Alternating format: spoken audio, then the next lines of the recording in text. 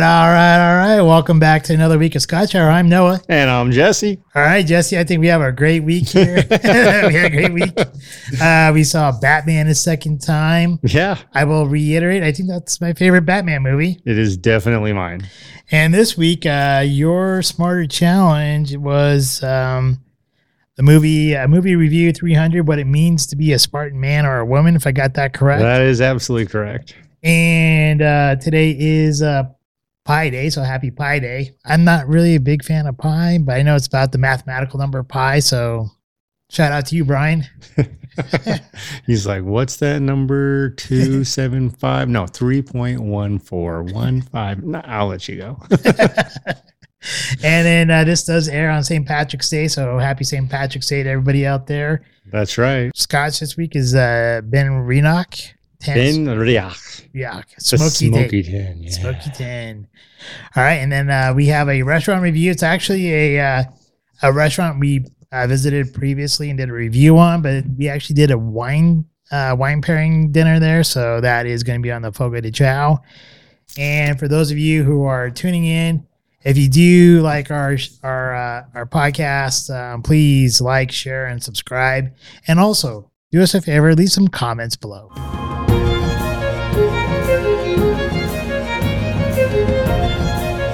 Scotch review. Here we have the Benriach, the Smoky 10.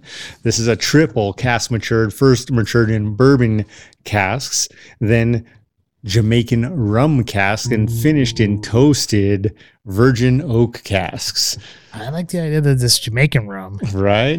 It all sounds pretty good to me. So Rachel Berry is the master blender here with this Scotch. She did well with the regular 10. And like this Smoky 10 has me pretty excited, eagerly anticipating some great bold flavors to come through with those three cask types. Yeah, they're saying it's supposed to bring out the intense smoked applewood flavor and honey sugared Dude, maple. if it's smoked bacon in there, they're in trouble. They're gonna run out real quick. Exactly. But with that, yeah, it's supposed to be smoky and sweet, full of great flavor. We're gonna find out. 46% ABV, and this is gonna be fun. And they're from Speyside again, right? Speyside, yes. All right.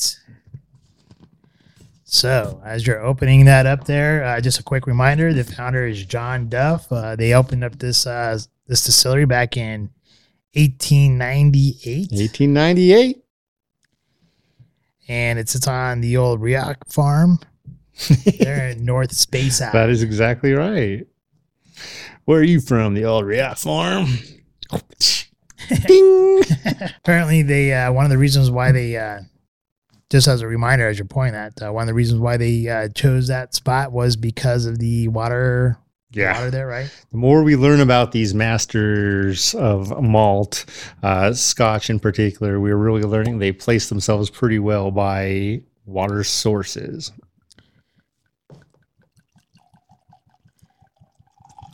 And didn't you say John Duff, like he was He was a master blender for many of the great houses of Scotches. This is including Glenfarclas, the Macallan, Glenmorangie, and then that other one, which I can't remember, partially because we had not heard of it before. Oh, yeah, that's right. That is right. There was that one that we never heard about before.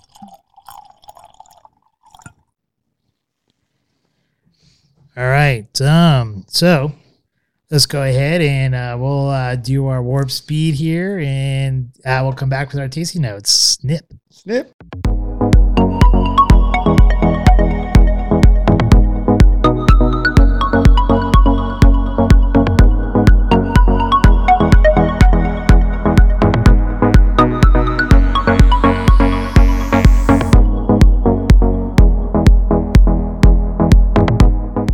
So for me, on the Smoky 10, I was actually expecting a lot more smoke to it, but I didn't get like a ton of smoke, or at least not like I think the reason why I'm saying like I'm not getting a ton of smoke is that like when we try like Smoke Head or something like that, it was like overpowering with smoke. Mm-hmm. And thinking like a Smoky 10, I was expecting a little bit more smoke flavor in there.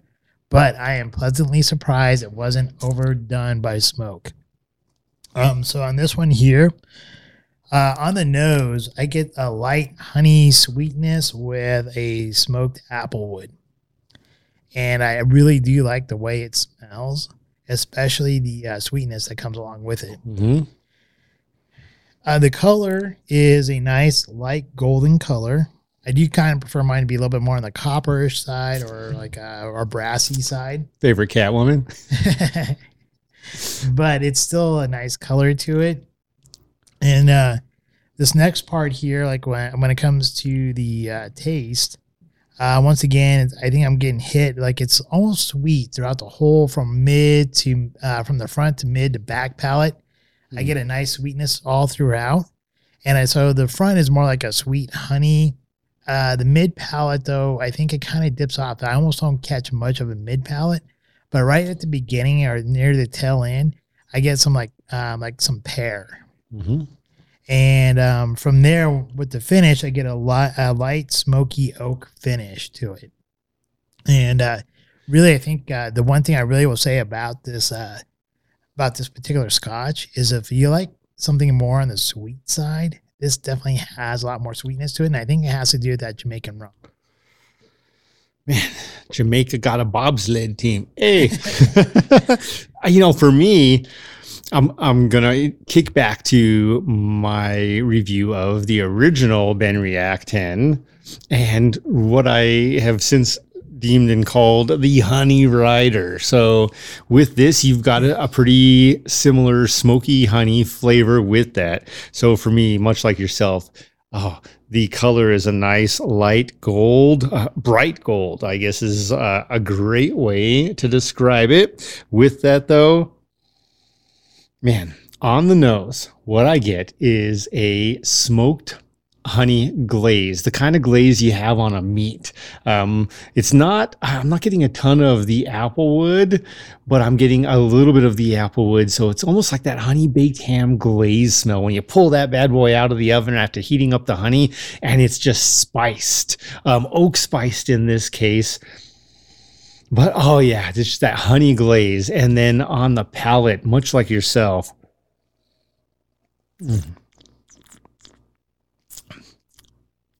a little bit of the smoked applewood.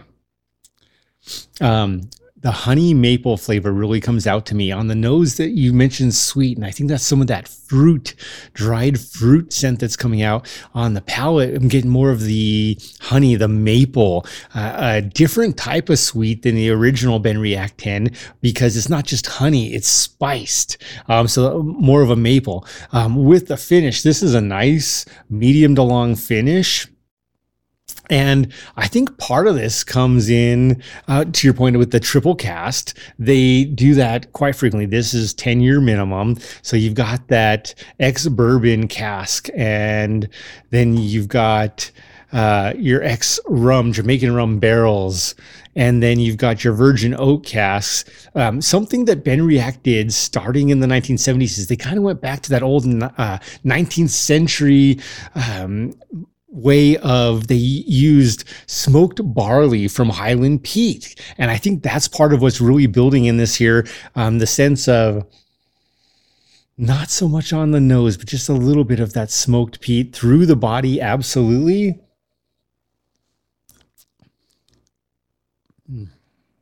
And well into that finish. For me, this is a great Scotch. It is a little sweet, reminds me in ways to the regular Benriach 10 because of that honey sweetness. I would not call this one a honey rider, but man, it is pretty good. Now, to compare it again and then say which one I would go for, I do like the smoke. I like the smoked barley, and this is pretty great. This is an A+ to me. I agree. I think it's a great Scotch. And I think for someone who I'm not sure what the price point was on this one. I didn't have it in the notes. I think it was right around, I want to say $69 with tax. So $65 range, just slightly more, is $5 or $10 more than the regular Benriach 10. This is something I would probably give to someone who's not typically a Scotch drinker, especially because of that sweetness you do get from that Jamaican rum. This is, man, The weather's getting there too. This is the kind of scotch I want to drink when I'm smoking a cigar at the fire pit. Yeah, or even on a warm day. I'm being serious. Like, I agree. Like on a summer night or something. Yeah, I think this would be a great bottle on a summer night because you're not being bogged down by like an over oaked or over smoky or over peaty scotch. It's kind of like really light. It's refreshing, has a little bit of sweetness to it. So like after a really nice meal, you can use this almost as almost like an aperitif, if you will. Yeah, no kidding. And maybe this is a perfect scotch for upcoming Easter dinner for your honey glazed hams. Anything else you want to say about this? No, I think Rachel Berry slam dunk once again. I don't know what else to say. All right. I think I said all I wanted to say about it. It's good. Stacy. Speyside Highland single malt scotch, 10 years. That's the one thing about this. So, being that it is a Speyside, it has more sweetness to it than I normally would expect from a Speyside. Definitely a sweeter, smokier, probably the smoked peated barley. Delicious. I love it. Yeah. 2 thumbs up. 2 thumbs up. Now 4. Put on your scotch glasses.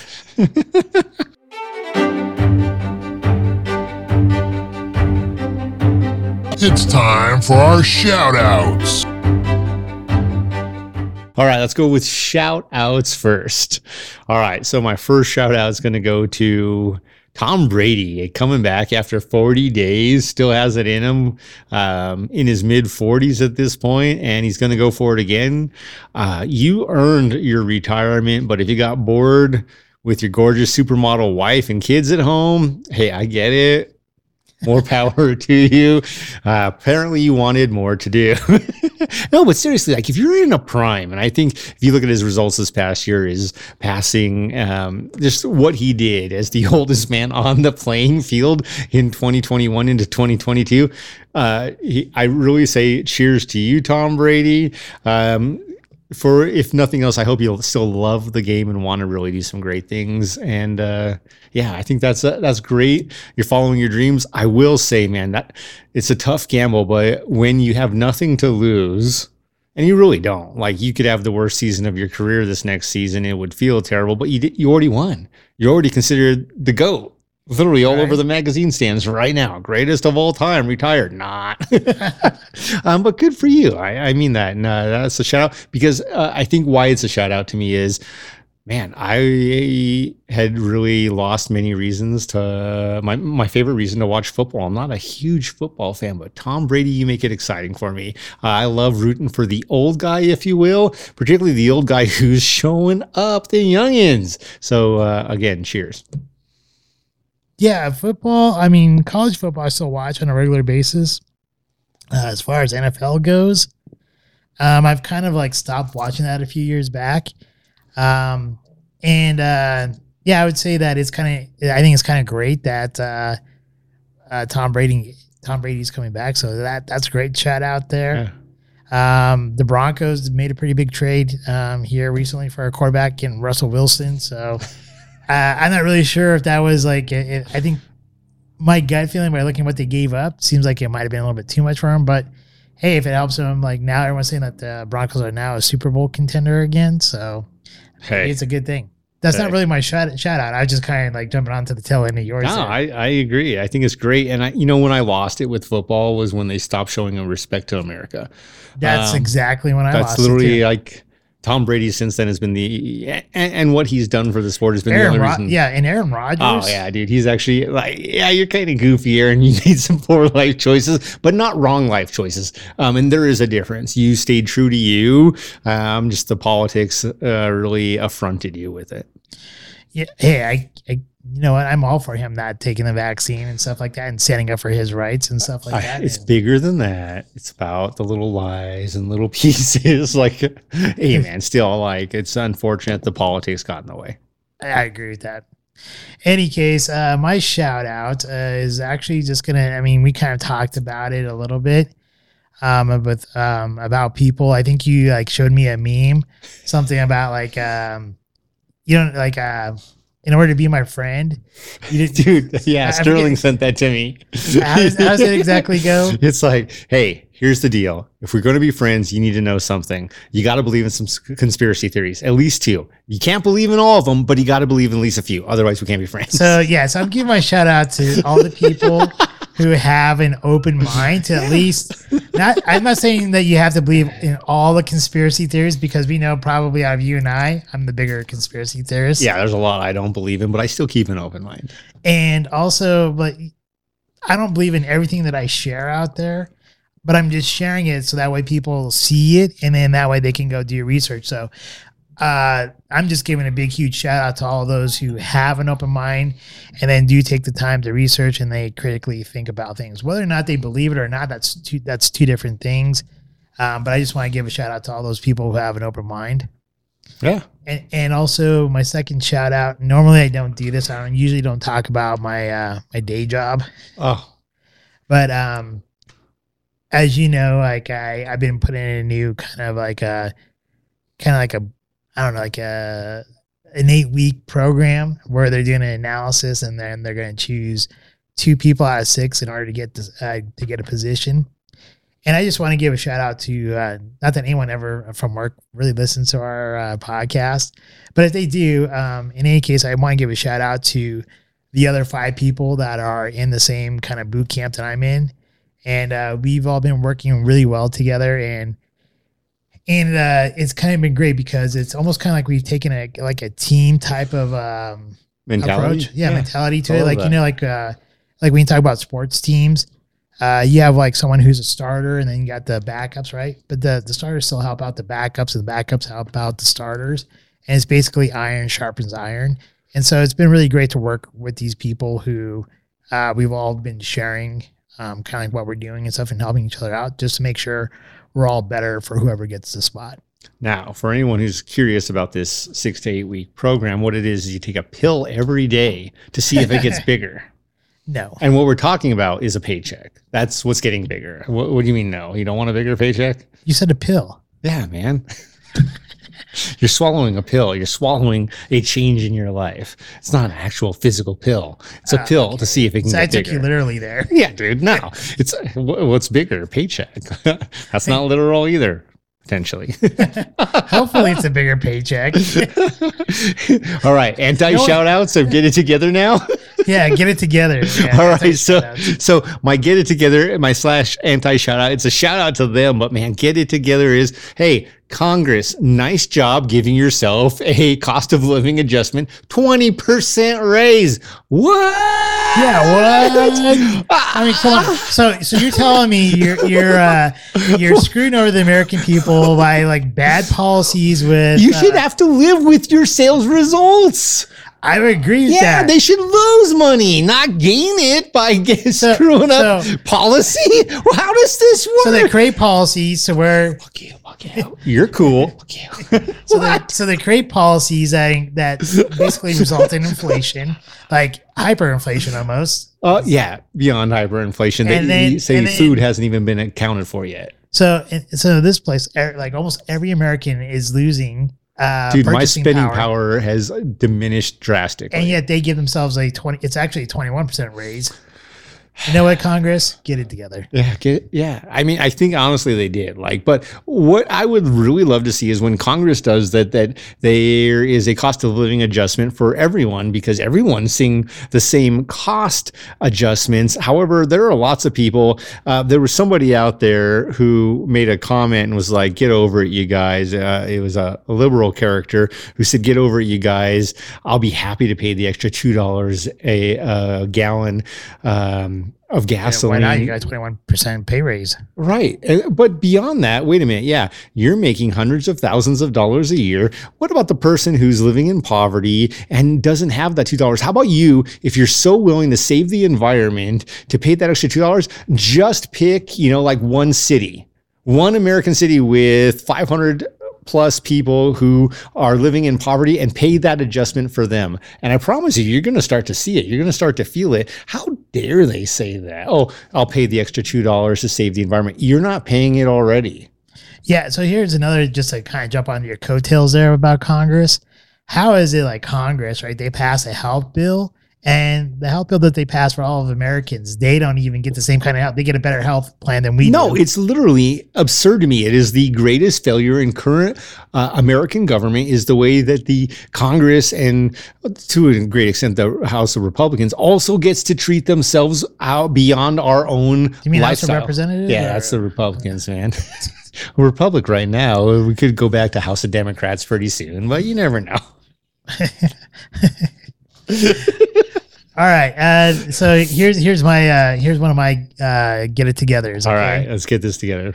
All right. So we have Biden on the first day of being in office that shuts down the pipeline. It was The Keystone wasn't it on Pipeline? the second day, Well, second day. first week. We'll call it the first week.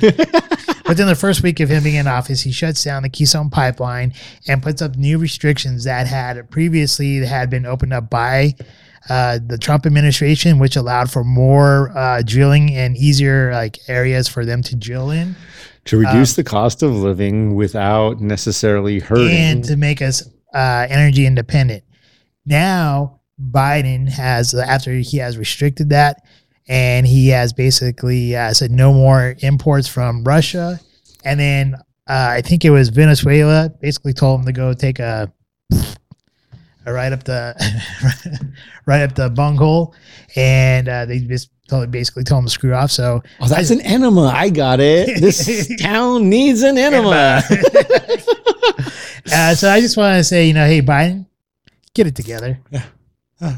Get together, Biden. So this one I just think is funny, and it's kind of like a shout out versus an anti shout out. And this one goes to Elon Musk and Vladimir Putin. Oh, okay. I got to hear. Yep.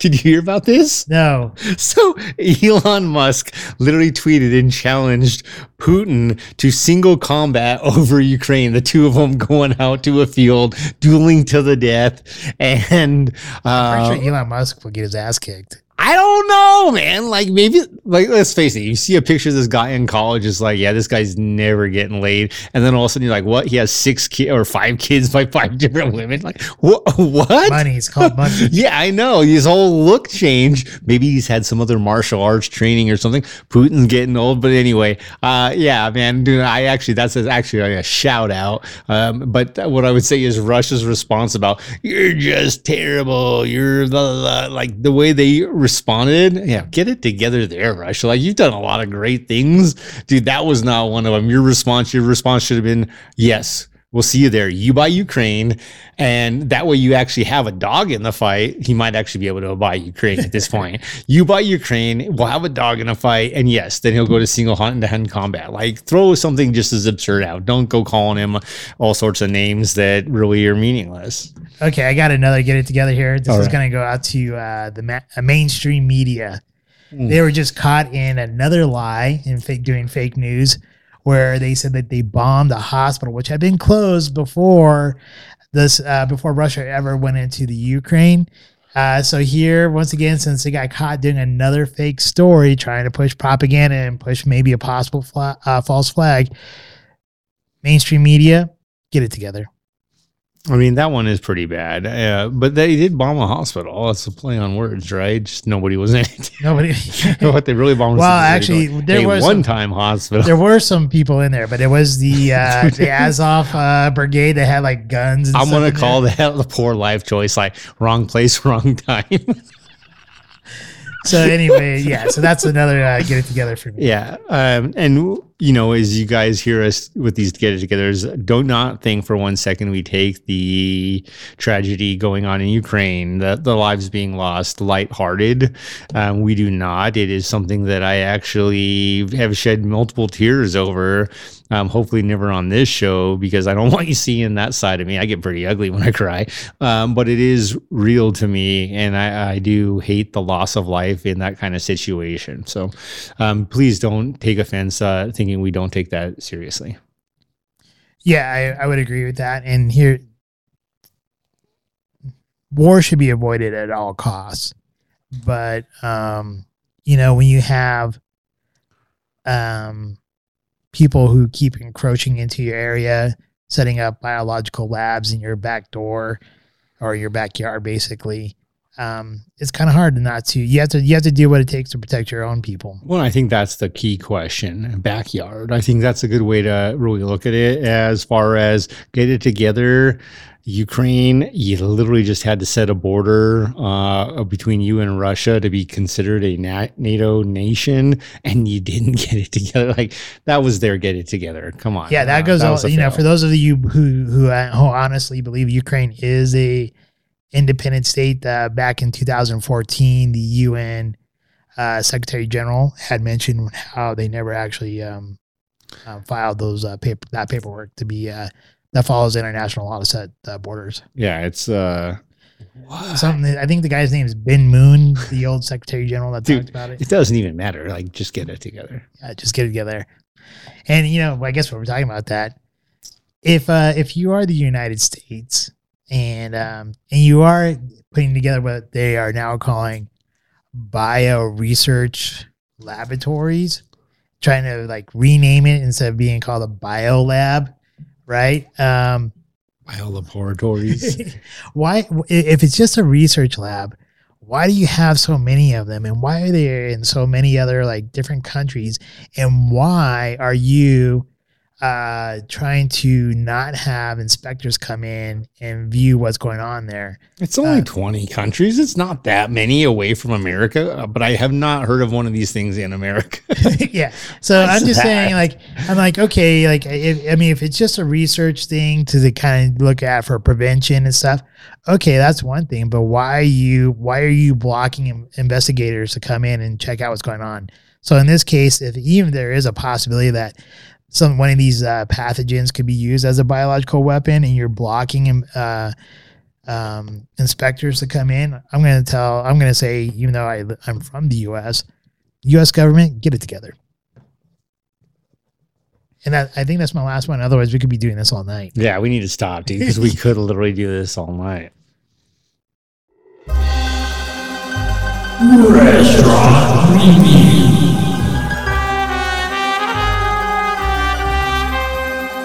I don't even know what to say. Restaurant review is a freaking 10. No. Well, it's got to be close to 10. Yeah, if they had not had a mediocre finale. That was their one loss. Oh, yeah. Without shouting it out just yet. That was their one, even the cook's like, yeah, no. Yeah, I forgot about that. Like, everything, I overlooked the dessert, but you're right. That's literally why I just reviewed my pictures. I'm like, okay, what was it that was the one negative? And that was the one negative. That was the one negative. Yeah, so I guess it can't be a full 10. But it was pretty close. Yeah. And that's a struggle. It's not that it wasn't a 10. I'm going to think about that while we give this review. Do you want to start or you want me to start? Here's what I'll say is that I got an email from Fogo de Chao to do a Chilean wine pairing dinner at the Fogo de Chao. And it was like 30 people. I think only 28 showed up though. And it was a 4-course meal where they matched wine up with each course.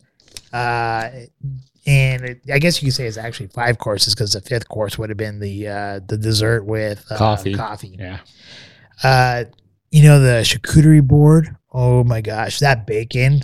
Oh, it was so good. Dude, I literally have avoided talking to many people about this because of how good it is, and I don't want them to think that I live. Man, it was just like that much better than them, even though I do. That bacon just kind of like melted in your mouth, and it had that nice like it was like crispy and sweet and maple syrup flavor. It was good. Probably the most perfect bacon I've had in my entire life. I would agree with that. All 21 years of it. And then the roasted garlic was so great. The only problem with the roasted overpowering. It overpowered the other stuff. I loved how they had smoked Gouda with it. And the Manchingo. Yep. And then the mushrooms it was okay. And I think that was a prosciutto and salami. Was that the other with the 2 meats? I think it was a Genoa salami. Yes. Yeah. And then the wine pairing with that rosé was so great. And I think you said you picked up a bottle, right? That's the one I picked up. Yeah. That was the one where I should have picked up a bottle of that too. Man, none of these wines are cheap, by the way. Yeah, but I mean, it's like I think that one was like $35. 35. That was the cheapest bottle of wine on the list. I didn't buy it because it was the cheapest. I bought it because it was actually the one that I didn't feel like I could go to a liquor store and replace to have the same experience, the Meritage. And yeah, actually, ultimately, the two blends in the middle, the red blends, were amazing. One, which they did classify as a Meritage, which means you have to have certain percentage of certain number of wines. A red blend does not. So to be classified as a Meritage, it literally actually is far more meaningful than most people give it credit. Ferrari Carano makes some Meritages as well. That's the only other area, like the Ferrari Carano Trésor is the only other wine I could compare to these blends that I've had where I'm like, man, this is great. And it was good wine. It was good wine. And normally I'm not a big Chilean wine fan, but South American wine is usually so disappointing. Exactly. Not that night. Not that night. They made actually a really, I think it was the way they blended their wines and what grapes that they used. Because usually, like when you think like traditionally about Chilean wines, it's like one or two varietals, and they're not the main varietals that you would get like out of Bordeaux. And I'm a huge Bordeaux fan. And these blends actually were close to like Bordeaux type style blends. Yeah, great earthy flavor, just enough wood or oak. So what we're talking about is with the Fogo de Chao, it was Vic Vineyards or Vic Winery that was the wines we were tasting that night. And what I would tell you is check it out. Some good wines, some of them available at Total Wine. Not sure where else, but we did find out some of them were available at Total Wine. Here's the one thing. They have a winery with, I believe it was 19 regular rooms and a few chateaus or fancy rooms where you can go and stay and have the full experience. Man, I am in. If I can afford this, I am in. They have what I would consider probably the most modern, artistically modern and beautiful, artistically beautiful winery I've ever seen. What we saw, they showed us a video and some photos, and it is gorgeous. What they didn't show us is, the different mobsters in South America coming in and causing any problems. Who knows? But they do believe in a lot of things. So one of the things I also thought was great, and they spoke to this, and it was one of the things I sensed from my first glass of the blend, the red, was, man, this oak tastes a little bit different. And they do source some of their own fallen oak trees to use as the oak to age their wine in. And it was great. All right. So do you want to say anything about the first course, or we pretty much covered that? Man, the charcuterie board, the only charcuterie board I've ever made better than that one is the ones I've made for myself. Okay. Do you want to talk about what the second course was? Man, you go right ahead.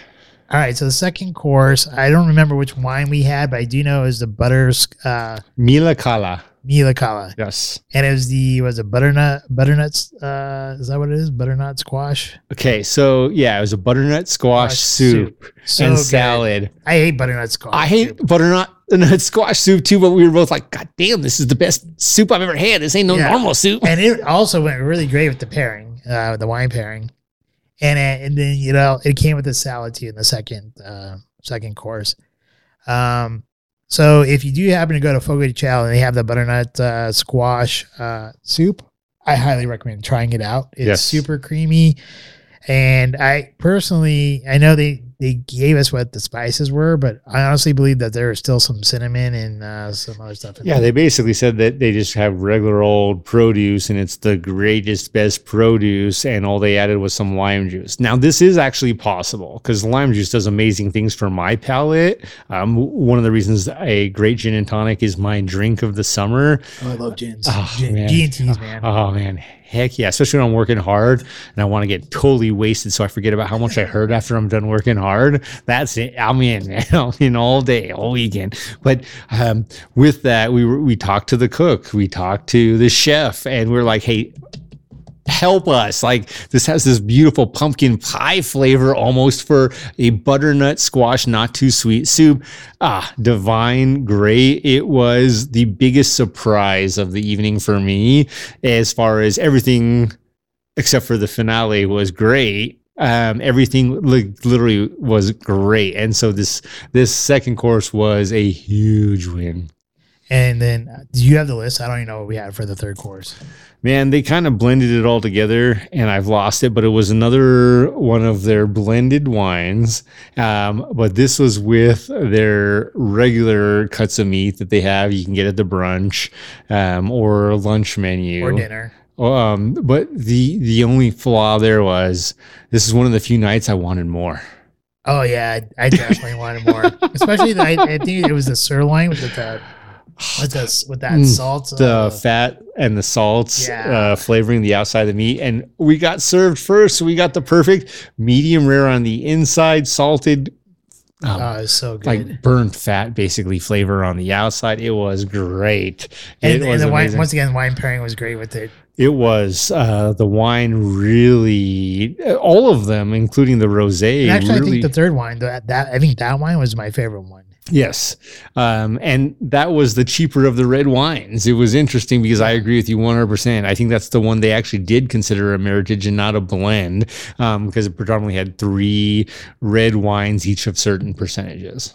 I think, wasn't that one like $60-some, or was that 80? That one was 45. That was 45? Dude, yeah, it wasn't that much more than a rosé, but the rosé, like, I feel like I could replace that with a Ferrari Carano wine. I've literally not had a rosé as good as the one we had. All right, and then the last course, I do know we had the Wagyu beef along with lamb chop, and I'm not sure what the third meat was on there. It was the filet. Center cut filet. Yeah, so the filet was I've got great. the picture right here. The filet was like butter. It was like butter, and it also buttered my ass because Noah's size slice that he got was 4 times what I got. He basically got a center cut 8 to 12 ounce filet mignon, and I'm like, that big. Dude, it's definitely bigger. Compare these pictures on the show. Jesse's. No, is that mine was definitely larger than yours. We're talking about the meat on the plate. And but you got like more like lamb meat. Yeah, the lamb was good. I will tell you, that was another thing where it wasn't bad. No negatives. However, once you've had something like the lamb lollipops at Elway's where they're not gamey and it's just perfect, this lamb was average. But that being said, when I say average, any lamb is great. You can't get lamb anywhere. And I'd say the Wagyu I was not that impressed with. No, I'm the same way. Like, I don't go spending extra money on that. I'll take a great filet over a Wagyu New York strip any day, just because even though it's the New York strip, it's so fatty. Right. The wine on that pairing was also really good, but I don't think it was worth the $213 or $231 or whatever it was worth. Whatever they were selling it for. Yeah. It was a great wine, but again, I'll go for when it comes to a Meritage or a red blend, I'll go for the Ferrari Carano Trezor. I would go with a nice Bordeaux or a Ferrari Carano Sienna. And then from there, the staff that was there, I think they did like the one of the cooks that you talked about. He did a phenomenal job. I think the head event person, I think her name is Amy. I thought she was really nice. She did a good job. Amy Winehouse? No. Oh, she did, Jesse. And then I forget the name of the person that worked for the wine distributor, but I think she got a little bit intimidated by us. Yeah, when we started talking about scotches and wines in particular and flavors and aging, she came to our table once and then never revisited, really because I think she was just, and this isn't a negative term, but dumbfounded by our own knowledge. And then the last course being the so this is the creme brulee, which was grainy. This is what limped the entire meal. Yeah, so the creme brulee, which I found to be a little bit grainy and not as like smooth and custardy as I would liked. And then they served coffee with it. Presentation for all of the dishes was perfect. Even the presentation on the creme brulee, man, it looked great. And when I make my creme brulee, I don't always make mine look as great as that one did. However, my flavor is where it's all at. It's not always about the bottle. Sometimes it's actually about what's inside, right, guys? And with that, we love her, but she better be beautiful on the inside. And this on the inside, this creme brulee was mediocre at best. And what the tragedy is there? That's how you're finishing this whole night. Like, yeah, it was a little bit weak limp there. finish.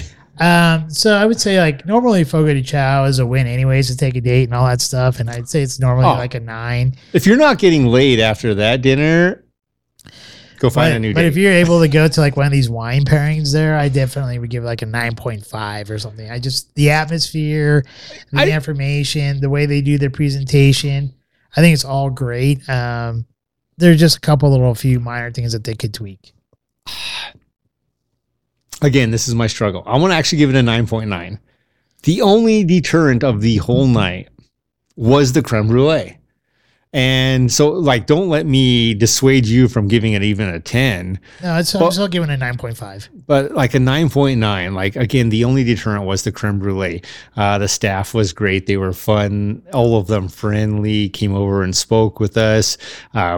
Knowledgeable on all their bases. What they didn't know, they went and sought the information for us. And I love that. I love a person who's like, I don't know, but I'll find out. And then they actually tell you. They actually do the research. And they're like, hey, by the way, supposedly it's only lime juice and great produce. Okay, well, I don't believe that for a second. I taste nutmeg and cinnamon and everything else. However, I'm not going to not discredit it because you might be 100% right. It's just, I can't believe it yet. That damn soup was that good, right? And it was. And you I'm sure everyone has to realize that we really like it because we've been talking about the restaurant review for almost 30 minutes now. Yeah, it's okay. It's this quick subject, man. It's a quick subject. So with that, the experience was great. First date, yes. Second date, yes. Wedding date, yes. 10-year anniversary, yes. You just want to go get laid? Absolutely. And I concur with everything he's saying. Yeah, and also you just want a fabulous dinner with a friend? Yes. The price point right around the $110 mark, 120.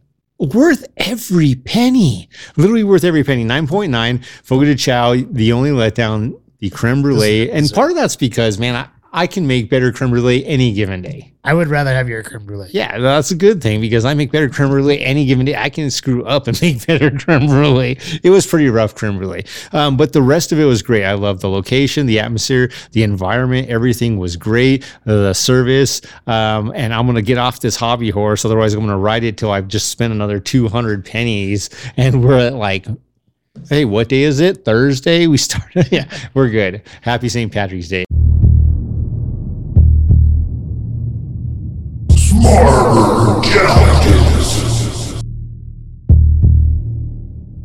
Really, for me, the smarter challenge was a simple one. Again, trying to really wind down or wind up, depending on how you want to take it, what character is, what it is to have code, to be moral, and looking at Spartans. And in this case, the movie 300, a graphic novel written by Frank Miller, turned into a movie by Frank Miller, and so well done by the same director that, guess what? Yes, did Batman versus Superman. So you've got this amazing movie.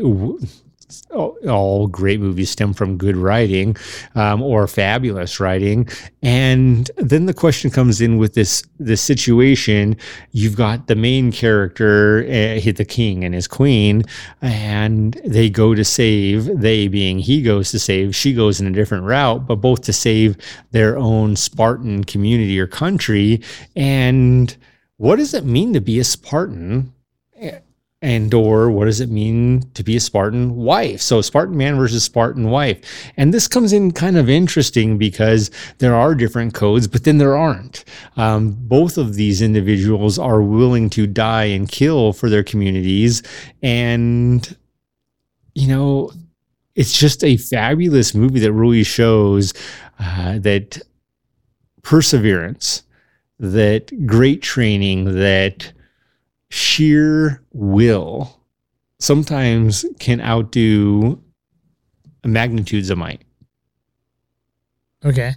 It's like John Wick.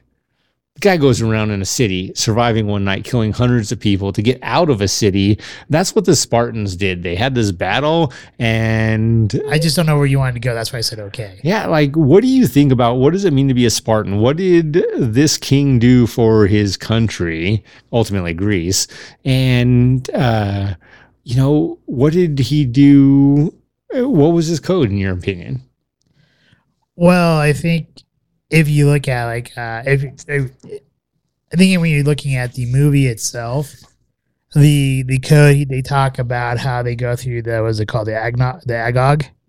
It says like every boy goes to the agog, which Starting at age 7, yeah. Starting at age 7, but which is not technically true because some kings are like heirs who are going to become king.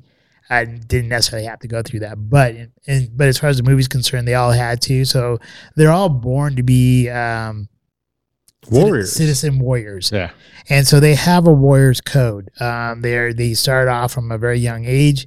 They get to education. They learn military strategies, and they learn how to basically perfect the phalanx. So the code is very strong about family, about protection. If you look at the history, like we have some history notes from the History Channel here that talks about like how they pushed family really hard, and they actually kind of like you were kind of the butt of the jokes if you didn't get married and have children. Well, particularly if you were a male. Yeah, exactly. If you're a male. Which is ironically almost opposite of modern society in many ways. Yeah, exactly.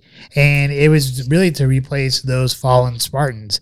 And really, it's all about like their country, their countrymen, and basically they're like the biggest, baddest people around, and no one really screwed them. And so I think you hold that true to they were free people. And even their women, they much different than most of the other Greek counterparts. They got education, and they also competed in all that stuff too in order to attract a male suit. It was kind of like the gypsies, if you think about From Russia with Love. These females wrestling around and fighting to attract the best males. And so I think when you look at how they were like citizen warriors and stuff like that, they had a code to live by and die by. That, yeah, they're not going to sit there and be subservient to a tyrannical leader. Yeah, I 100% agree with everything you just said. It's super interesting. So what Noah was talking about is in the movie and somewhat in reality too, a lot of them were sent away, if you will, kind of like the hitman, right? In a sense that, except the hitman doesn't have parents, but sent away to learn to fight, but not just fight, but also think. But to think, and not just think. Here's where it gets tricky. Here's where it gets really like, just use your melon, is they were also taught to steal, to cheat, to live off the land, to be able to be great and nothing at the same time, to be able to survive alone, but also respect a team. And that's really hard, man. When you have nothing and you're surviving all on your own, you're fighting everyone to survive. But then at the end of the day, you come back and you have to realize, okay, so this is, in this case, Sparta, and I will die for it. That's a really empowering situation. Obviously, some psychological genius behind it, but with that, it's just really great. It ties along with so many things, particularly the cheating and the stealing, but also the family. So you think about Kaiser Sose, the usual suspects, like what he did to save, quote unquote, his family, really saved their reputation. To change history for that family was the key there, or Charlie Barrett, or any of these people from Suicide Kings. It's amazing to me. A Spartan man lived by a code and died by a code and was willing to do that to save his country. So did their women. Now, their women weren't usually sent out to battle. Now, this is interesting because in modern society, we're all about equals. Well, which one's actually greater? Because the women actually got to stay home. They weren't just raising kids to go be future fighters. They were doing all of the work that it meant to make food, make shelter. They were doing everything that men and women do on the home front here. Yeah, but their home front was slightly a bit different. It wasn't like they're really doing the cooking or anything like that because that was done by the slaves. Right. And that's another thing they don't even talk about is that they had slaves. It's also super interesting there. But with that, the women, the Spartan women, were doing basically most of what men do today. Yeah, I mean they were allowed to own property. They were allowed to basically own businesses and stuff like that. So really they kind of ran the like day-to-day like economical type things where the males were kind of like more just about the military side of things. And then the people who did like the day-to-day like operations as far as like cleaning, cooking, and all that kind of stuff, that was what the slaves did. Yeah. And literally the interesting part to me, why this really comes in is where there was this, great society. And I mean this, like a great society. And truth be told, as Noah mentioned, you can find notes on this. The History Channel has some great ones that you shared, some other notes. And ultimately, one of the tragic truths about this battle is that they did, in fact, lose a lot of lives largely because they had one traitor. That's all it took. Yeah, so if you've never seen the movie 300, it is talking about the ancient battle of Thermopylae. And it's basically, it's still studied today by like military schools and stuff like that. Rightfully so. Yeah, so it basically is like 7,000 Greeks versus over 100,000. 70,000. No, 7,000. Oh, Greeks. Gotcha, yeah. Versus about a little over 100,000 Persians. You're right. And by the time everything was all said and done, I think they said it was like roughly 1,000 Greeks died because of once Leonidas found out that they were betrayed by the one person. He sent most of them away. And then they killed approximately 20,000 Persians. Yeah. Hashtag winning John Wick style. Yeah, definitely. Yeah, winning John Wick style. And here's a real question here. Yet one has to really think about or ponder. What if they didn't have that traitor? How, like, do you think they would have demoralized the Persians so much to where they went, like they would have just the fact that the history has shown that traitor was the one that swayed that battle? Yeah, I think it would have been. I think ultimately they still lose, but it wouldn't have been 20,000 Persians. I think it would have been 40,000 Persians. The Persians ultimately lose the battle either way. But man, well, I think after that battle, like they. Obviously, it became known as the Spartan 300, but there were like other tribes or Greeks there. But what I think what it really did is it inspired the Greeks throughout all the Greeks to come together, and eventually they did overcome a force that was way larger than them altogether. Yeah, for sure.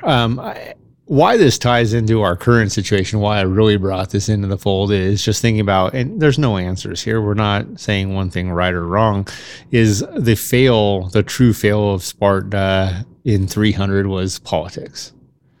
Once the politicians, the greedy politicians, the corrupt politicians, the politicians giving themselves raises and everything else not due to the own average Spartan, they literally, especially in the movie, more so than what we know in history at this point, is that they are the ones that swayed the battle and caused the king Leonidas to lose his life, along with many other Spartans.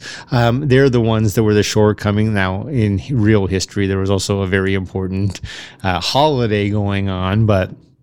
Well, they talked about the holiday in the movie as well, but they kind of mixed two things together, or actually probably like three things together. But just to kind of put it simply, though, is that they had these priests that were with the oracle, but they were corrupt both in real life and in the movie. Mm-hmm. And you see it in the movie where that one politician pays these priests off to basically kind of persuade or lie to Leonidas to where he could not take the full might of Sparta with him to go fight this battle. With that, you have politicians that were supposed to live like the people, but we're taking bribes of what would ultimately be millions in today's society in gold, taking huge bribes from Xerxes, so the Persian leader in the movie,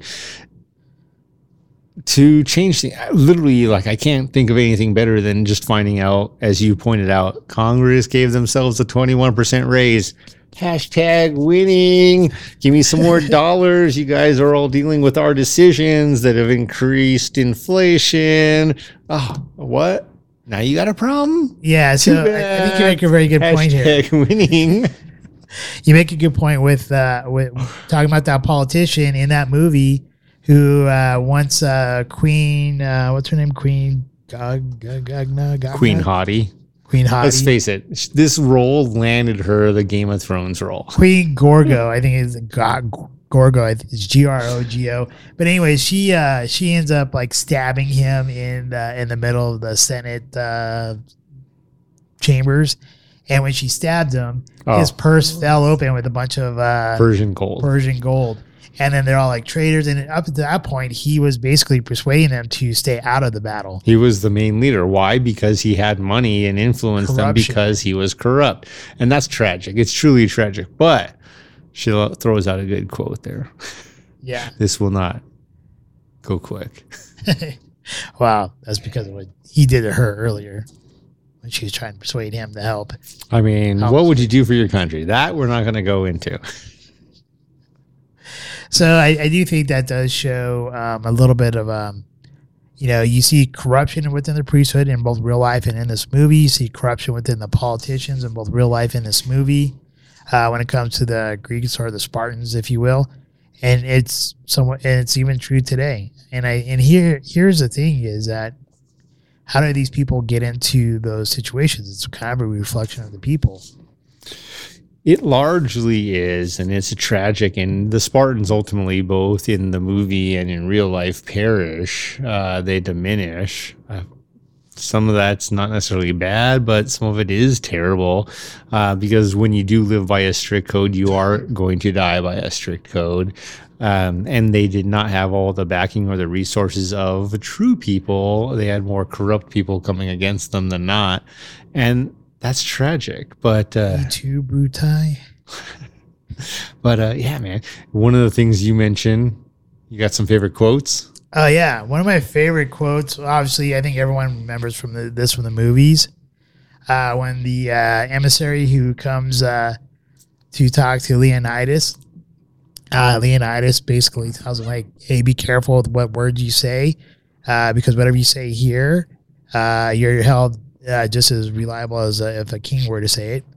And basically, Leonidas didn't like what he said. And he goes, "This is Sparta," and basically kicks him into the big hole. Right. And I think the key point there, though, is you have to understand there was a heightened level of respect between the Spartans and their wives. And this is the king looking back after he's like, "Be careful what you say, Persian, because this is Sparta." And this is after he's already been forewarned by the Persian. Stupid dude, this is King Leonidas. You're done for. Don't screw up. And he threatens him anyway. And all King Leonidas does is look back at his wife and she nods. She's like, yeah. And once again, they were just as much respected as the men were. Yeah, well, they worked just as hard. They lived and breathed and died Sparta just like every soldier, every wife. And then the other one here, which I think holds true very much today as well, was from the Queen. And she said that freedom isn't free, it's paid with blood. That's true. And I think even our founding fathers, I think it was Jefferson, but it could have been I think it was Franklin. That's might have been Franklin. We're talking about like the Tree of Liberty has to be watered with the blood of tyrants and patriots. Yes. And it's true. And if you're looking at it, I mean, it is our job as citizens or of the U.S. and the Constitution that if our government does become tyrannical, that the patriots we have a duty to uphold our Constitution and remove those who are tyrants. And it's true. I mean, the French, obviously, they've done it plenty of times. Yeah. And it's unfortunate. Nobody wants to see war. No one wants to see anyone get killed or anything like that. Except for those that'll benefit from it. True. I only have one quote. Okay. Queen Gorgo, played by Lena Headey. And you already mentioned, like I mentioned, but you mentioned her with one of your quotes. freedom is not free. It's paid for by the blood. With me, like, and I really want to emphasize her role here. She acted this brilliantly. Yeah, she did. And if they didn't select her for the Game of Thrones role based on this action, like, that's too bad, because that's all it would have taken me. But when she is saying goodbye to her King Leonidas going off to war, and she says this quote that will forever stick with me, and it's not as artistic or easygoing even as freedom's not free. It is, come back with your shield or come back on it. That's a Spartan code there. Right. But I think more so, if you really break down what that means, this was her saying, beyond everything else, I believe in you. I trust in you. This isn't just your dream. This is your choice, because it is. And the bottom line is, I support you. I may never see you again. I still support your choice. I agree with you that she was supporting them, but I think it was both of their duties. That was a Spartan. For sure. That is one thing that's underlying. But the quote itself is, you could use that quote today and it is meaningful. It is, come back with your shield or come back on it. Yeah. Live or dead. Like, live or dead. You protected you protected the country, or you die protecting the country and protecting us, protecting me. And in real history, it took them weeks to get back to the battlefield and save or collect his body, but they did eventually collect his body. And it's that same sort of thing, which is ultimately, therefore, he fulfilled her request. Which, goddamn, nobody wants to die for their wife or their country. Nobody wants to do that. But guess what? There are some, man, I hate to use like U.S. military slogans, but the few, the proud, the brave. There's nothing wrong with using that. I know, but it's just sad that sometimes that means, man, these people, the people who do not respect the U.S. military or any military, that's tough. But the U.S. military in particular, these soldiers who give their lives to protecting our freedoms, which we absolutely, even myself, who self-reflect every day, we take this for granted. Man, shame on us. All right. So for those of you, real quickly, though, I think historically, one should probably look at the Battle of Thermopylae. It did happen in 480 BC.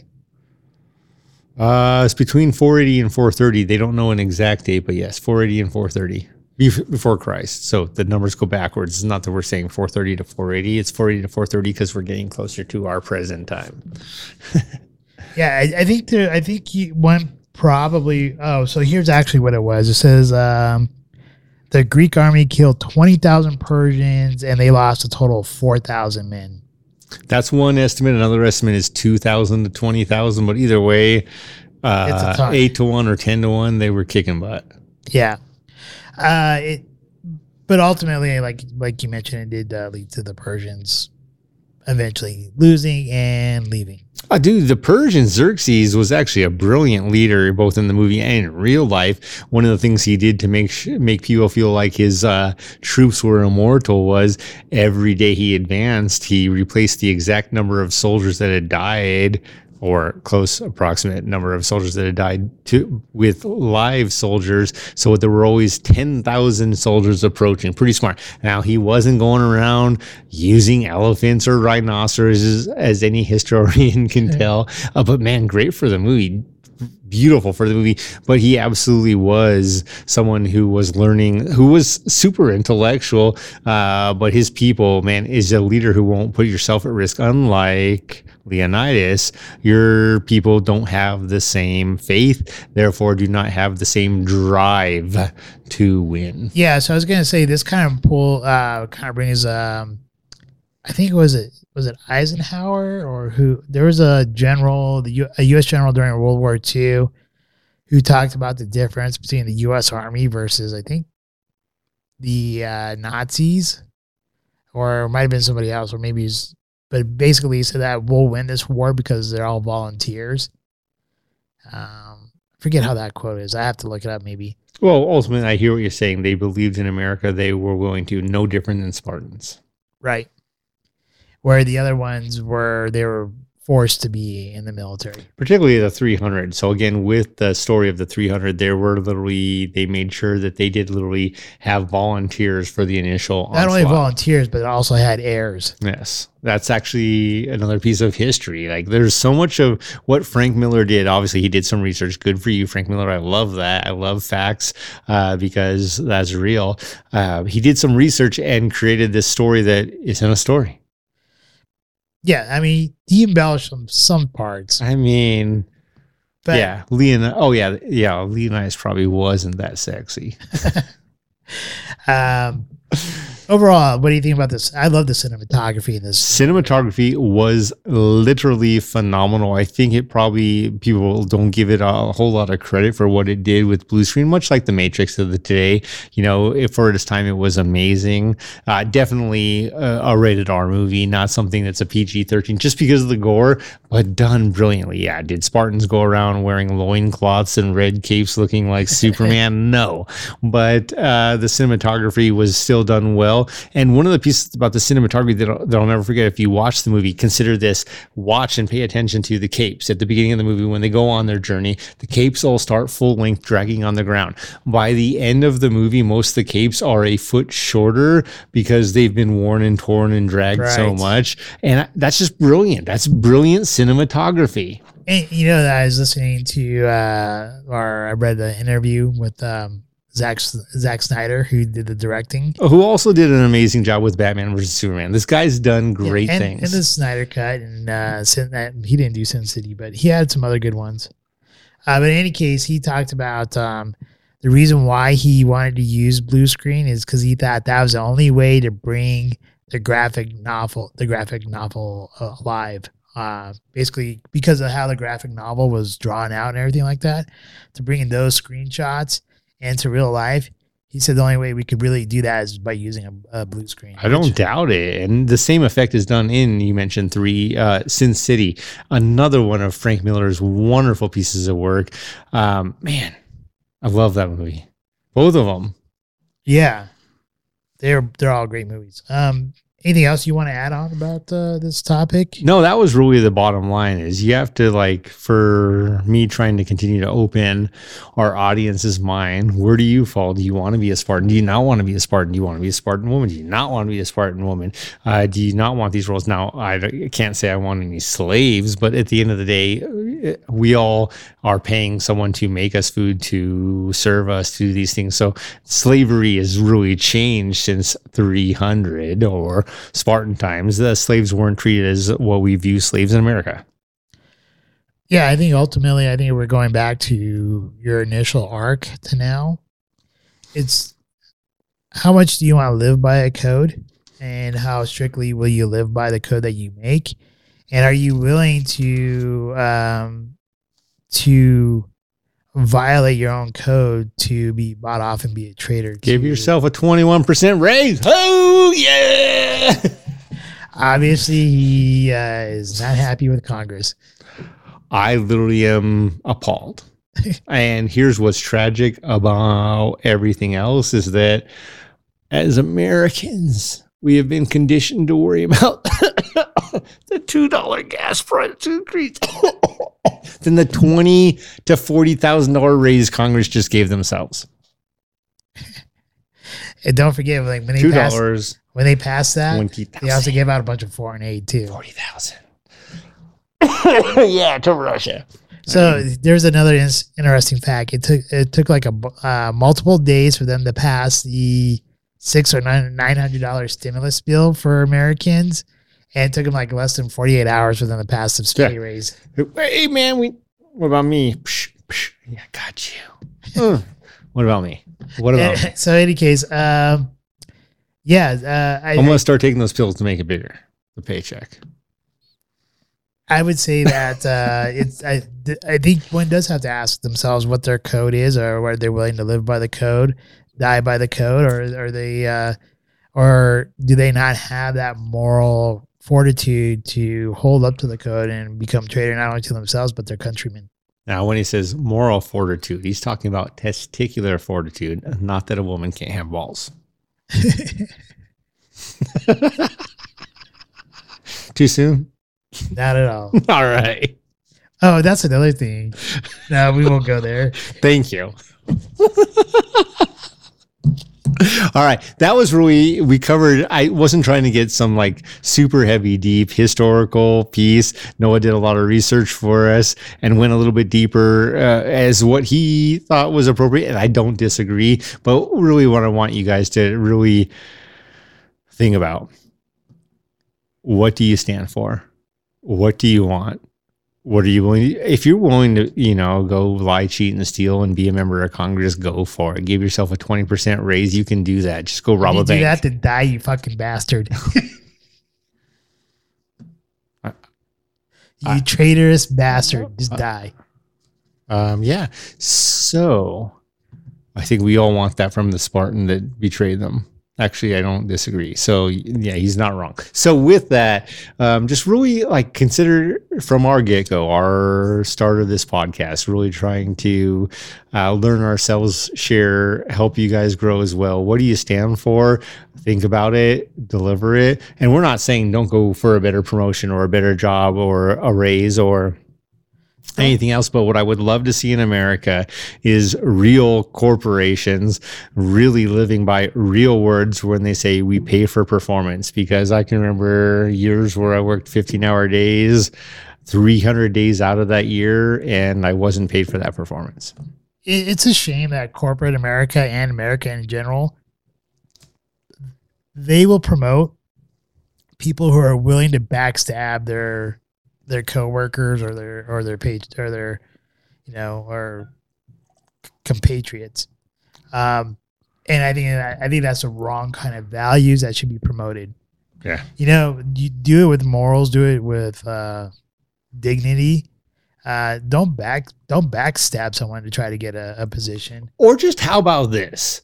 If you go into your workplace and that is you, I actually don't have a problem with that. Here's where the problem comes in. The Persians outright said, we're going to come and take over your land. They weren't lying. Just go into work and look at all your peers and say, hey, by the way, I don't care if I have to step on every single one of you. I want to get promoted. Okay. I want to take over your country. I agree with you in that. Have a code and live by it. Don't lie, cheat, and steal. That's all I'm asking. I actually think if you go in there and you're like, hey, by the way, I look at you and I see weakness. I look at you and I see a little turd. I look at you and I don't even know what the hell you are. You're like a frog with a wart. Okay. Oh, that's a toad. That's what I think of you. I'm going to take over all your land. You can resist if you want. I'm still going to try. Peace. If you got a problem, deal with it. That's what I'm saying. Live by a code, but live by it. Don't lie by it. With you. Like, okay, I agree with you there. Like, I did say try to go the moral high ground, but if you are going to be that type of person, be honest about it. Dude, that's like, I hate it. I hate it. But Putin is living by a code.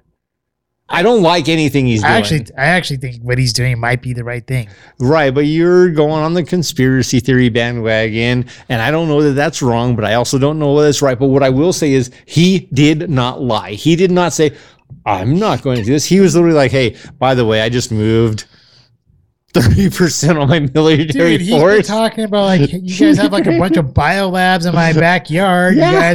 You guys have been like he did not lie. You guys have been promoting a bunch of Nazis over there in Ukraine. Yeah, some of that's a little stretched. I don't know about all of that. That's true. That is documented.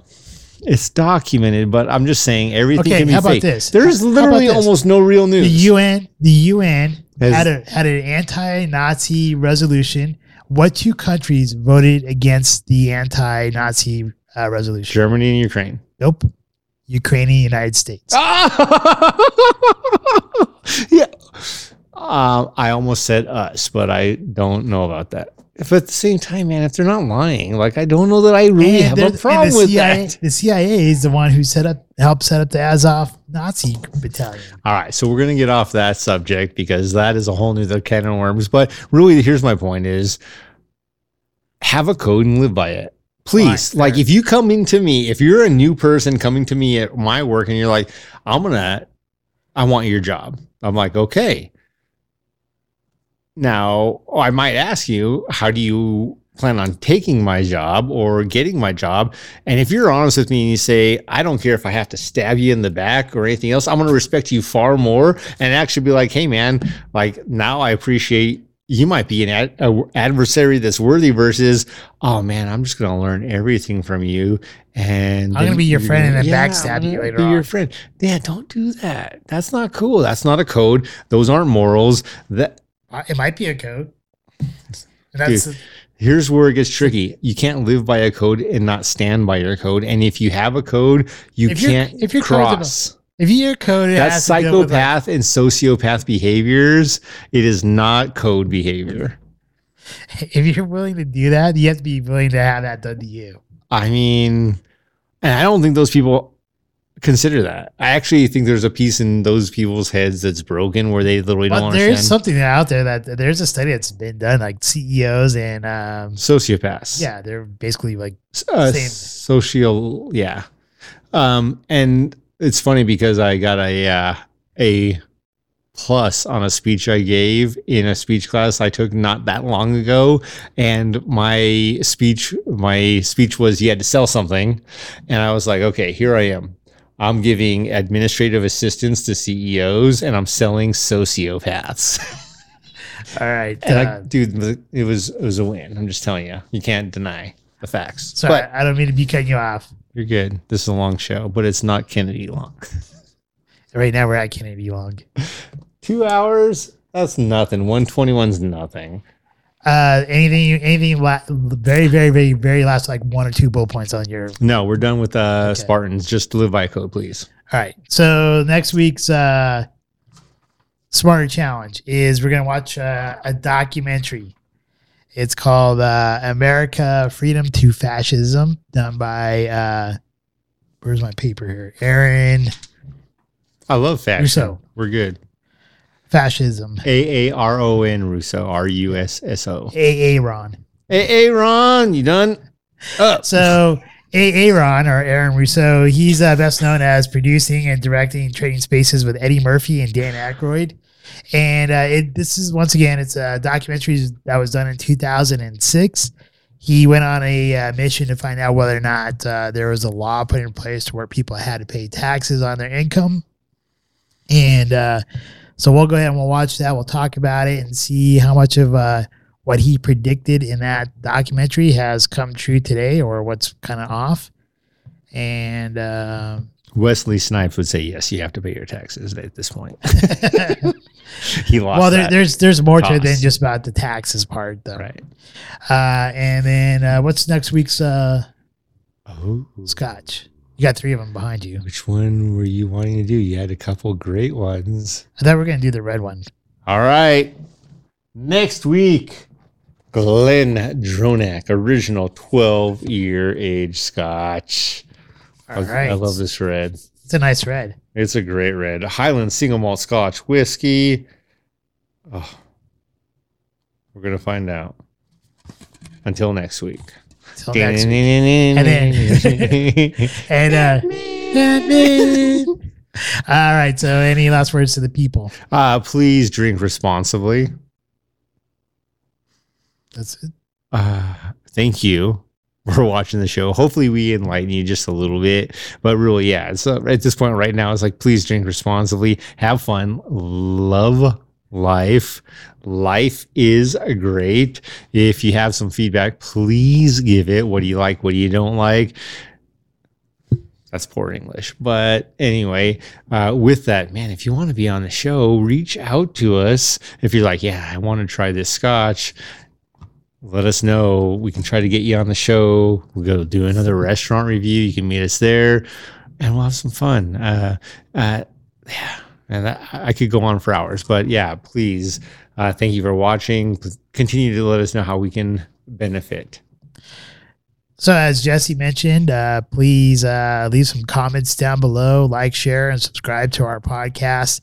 If you do want to become a patron member, you can do it as low as $1 a month. It's in the description down below. It's the very first one there. It is the Podbean patron. It has a hyperlink. You just click on it, and it'll take you right there if you want to donate any money to our show. It does go back into our show for us to get better equipment or rent a movie theater, hopefully, which we would like to do someday if Top Gun 2 Maverick ever comes out. And supposedly this summer. Supposedly. And then for those of you who do watch us on YouTube and Rumble, thank you very much. For the new couple of subscribers on YouTube, thank you for subscribing.